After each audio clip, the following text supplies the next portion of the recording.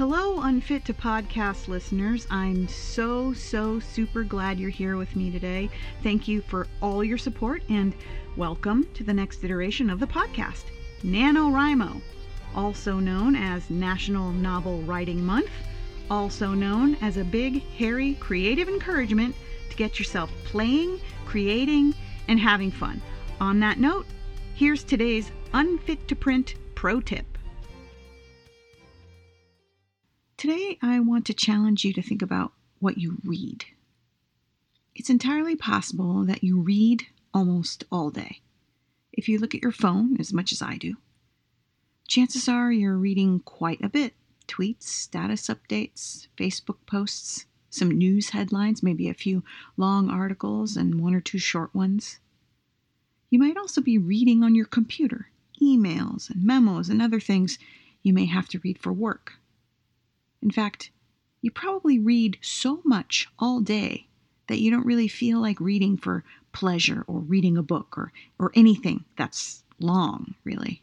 But reading on your screen and reading short things has a very different effect on your brain and your ability to be still and quiet than reading a longer article in a physical magazine or a paper book. Part of it has to do with the way our eyes dart around a screen and the way the information comes in. Notifications, more than one app open at a time, small, constant bits of information. There's really no relaxing nor true focus when we read on a screen. There's been a lot of science around what that's doing to our brain, but I want to just talk today about the impact it has on me, and maybe you can relate.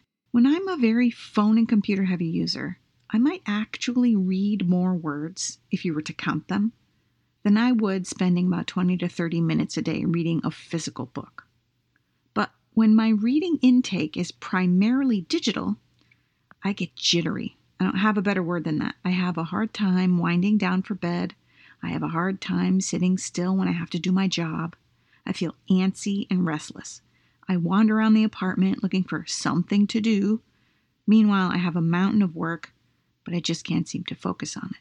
On the other hand, when I add 30 to 60 minutes a day of reading a paper book, all that goes away. I feel calmer, I have a lot less anxiety. The notifications and answering them don't seem as important or urgent. I can literally put my phone across the room and not look at it, nor care to, for most of the day. I get centered, and the best part is I start getting more energy for creative projects. I start being able to focus and actually finish things. And probably the best part is, I think better. I think more clearly.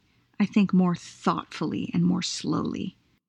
And now, the moment you've all been waiting for, let's play Name That Mood!